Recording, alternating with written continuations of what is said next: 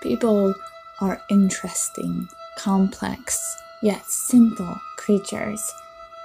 And in describing people, we peel back a person's mask, overlook the judgments that they may have against them, and get a glimpse into why they are the way they are. Some might call it a character sketch, but here it's just describing a person. This is a work of fiction, or is it?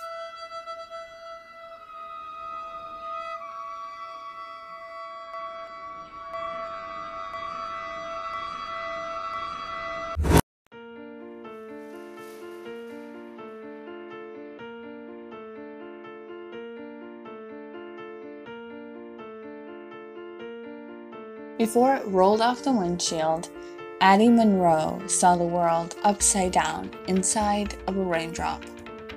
She sat staring at the raindrops trail down the glass, surrounded by hundreds of other raindrops capturing the world in their orbs.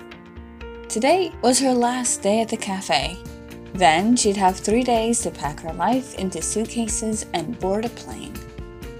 Her first time on a plane, and she wasn't even nervous. This made her a little proud.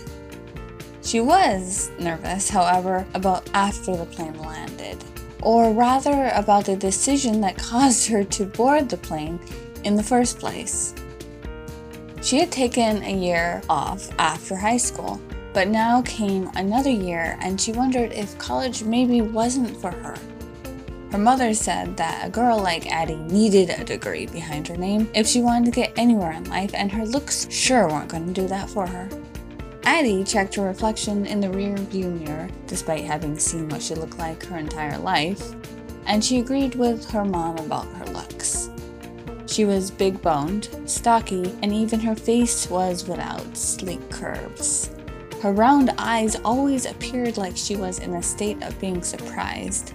And where other people had apple cheeks, she had watermelon cheeks. She had never lost the baby fat on her face. She had a nice jawline though, she'd give herself that. She reached up to pat her hair down, it was wet from running to the car. Addie's dad disagreed, saying she was beautiful, but he was her dad. But you never want your looks to get you anywhere, he said. Always your passion.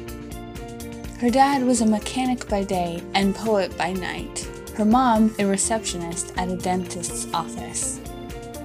Addie turned the car on and pulled out into the road.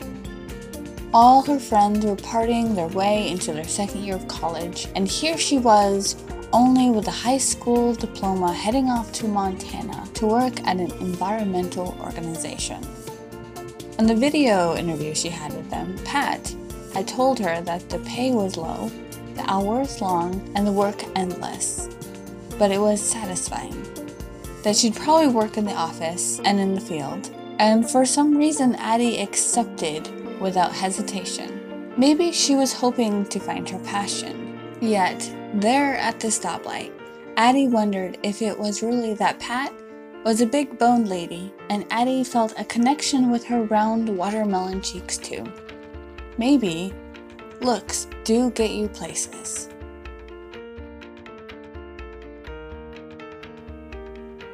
Describing People is written and produced by me, Sarah Kaliski. The music on this episode is by Ketsa. You can find out more about his music on his website, ketsamusic.com. I'll put more info and a link to his site in the description of this episode. And then the music in the intro is from the song Metro's Breathing by the artist Costa T. Find out more about him and his work in the description as well. If you've enjoyed this episode, make sure to subscribe for more, and if you can, please review it or rate it wherever you're listening. So this show is hosted on Anchor, and if you're listening on Anchor, make sure to favorite the podcast, and thank you for being part of my Anchor community. You can also stalk this show on Facebook, Twitter, and Instagram under the username Describing PPL. Well guys, I'm Sarah, and thank you for listening to another episode of Describing People. Stay kind, wise, and beautiful. Cheers.